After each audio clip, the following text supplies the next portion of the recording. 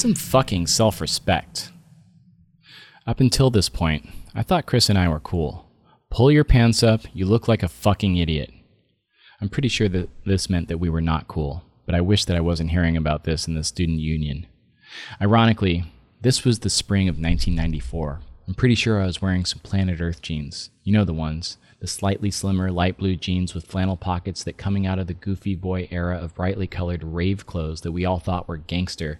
The ever so slimmer profile of Planet Earth jeans along with a plain white tee seemed radically conservative, almost preppy in its restraint compared to how I dressed only months before.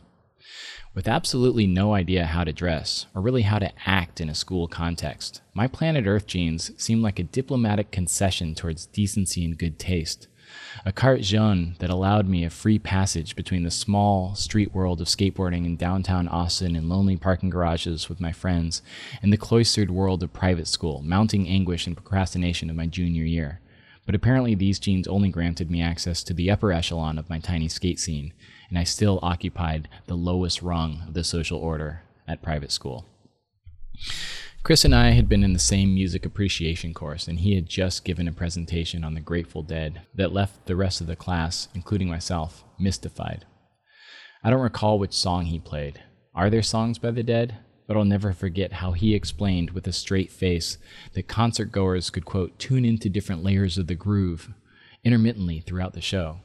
Had I been more worldly, I would have dismissed his nonsensical exegesis as the phoned-in presentation of a stoned rich kid, but at the time, I just thought he was deep. It was probably my own security, but any time a rich kid with a nice car said something that I didn't understand, I just assumed that they understood life on a deeper level than I did.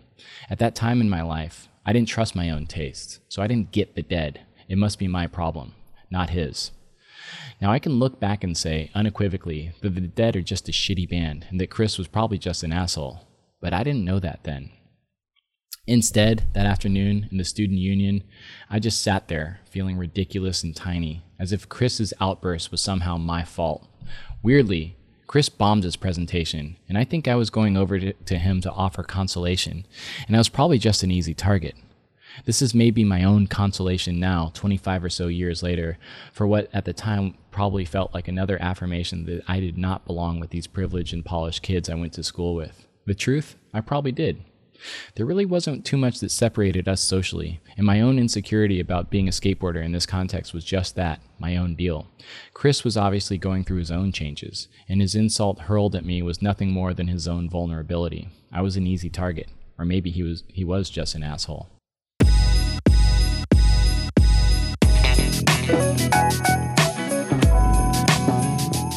That was just a sample of a reading by Ted Barrow in this week's RepFlow Patreon feed. It's also in the ProFlow feed. But anyways, you can go to patreon.com/VentCity and you can sign up for our RepFlow or ProFlow programs to get access to that premium feed, as well as all the other stuff that we've put out before.